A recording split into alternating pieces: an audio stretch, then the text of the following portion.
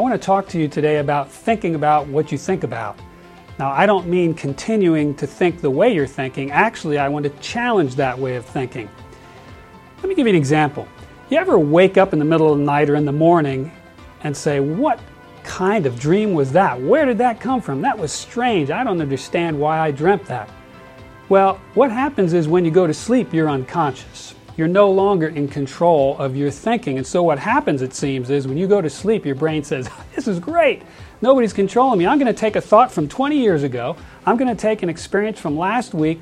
I'm going to take a thought from yesterday. I'm going to take something you were worrying about, and I'm going to throw it together, and wait till you see this. And you wake up sometimes in a cold sweat because that was not a good experience.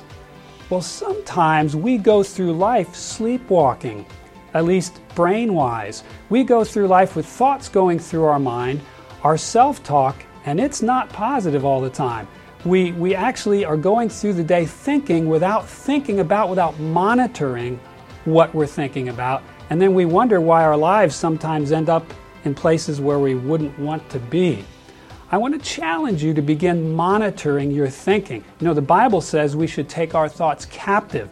In other words, we need to take control of our thoughts. That's very important because our thoughts will control our words, and our words affect ourselves and everyone around us.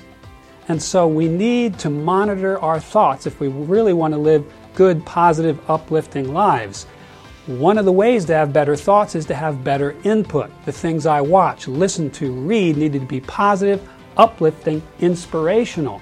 Zig Ziglar used to say your input affects your outlook affects your output, and your output affects your destiny. If you want a better destiny, if you want a better life, think about what you think about.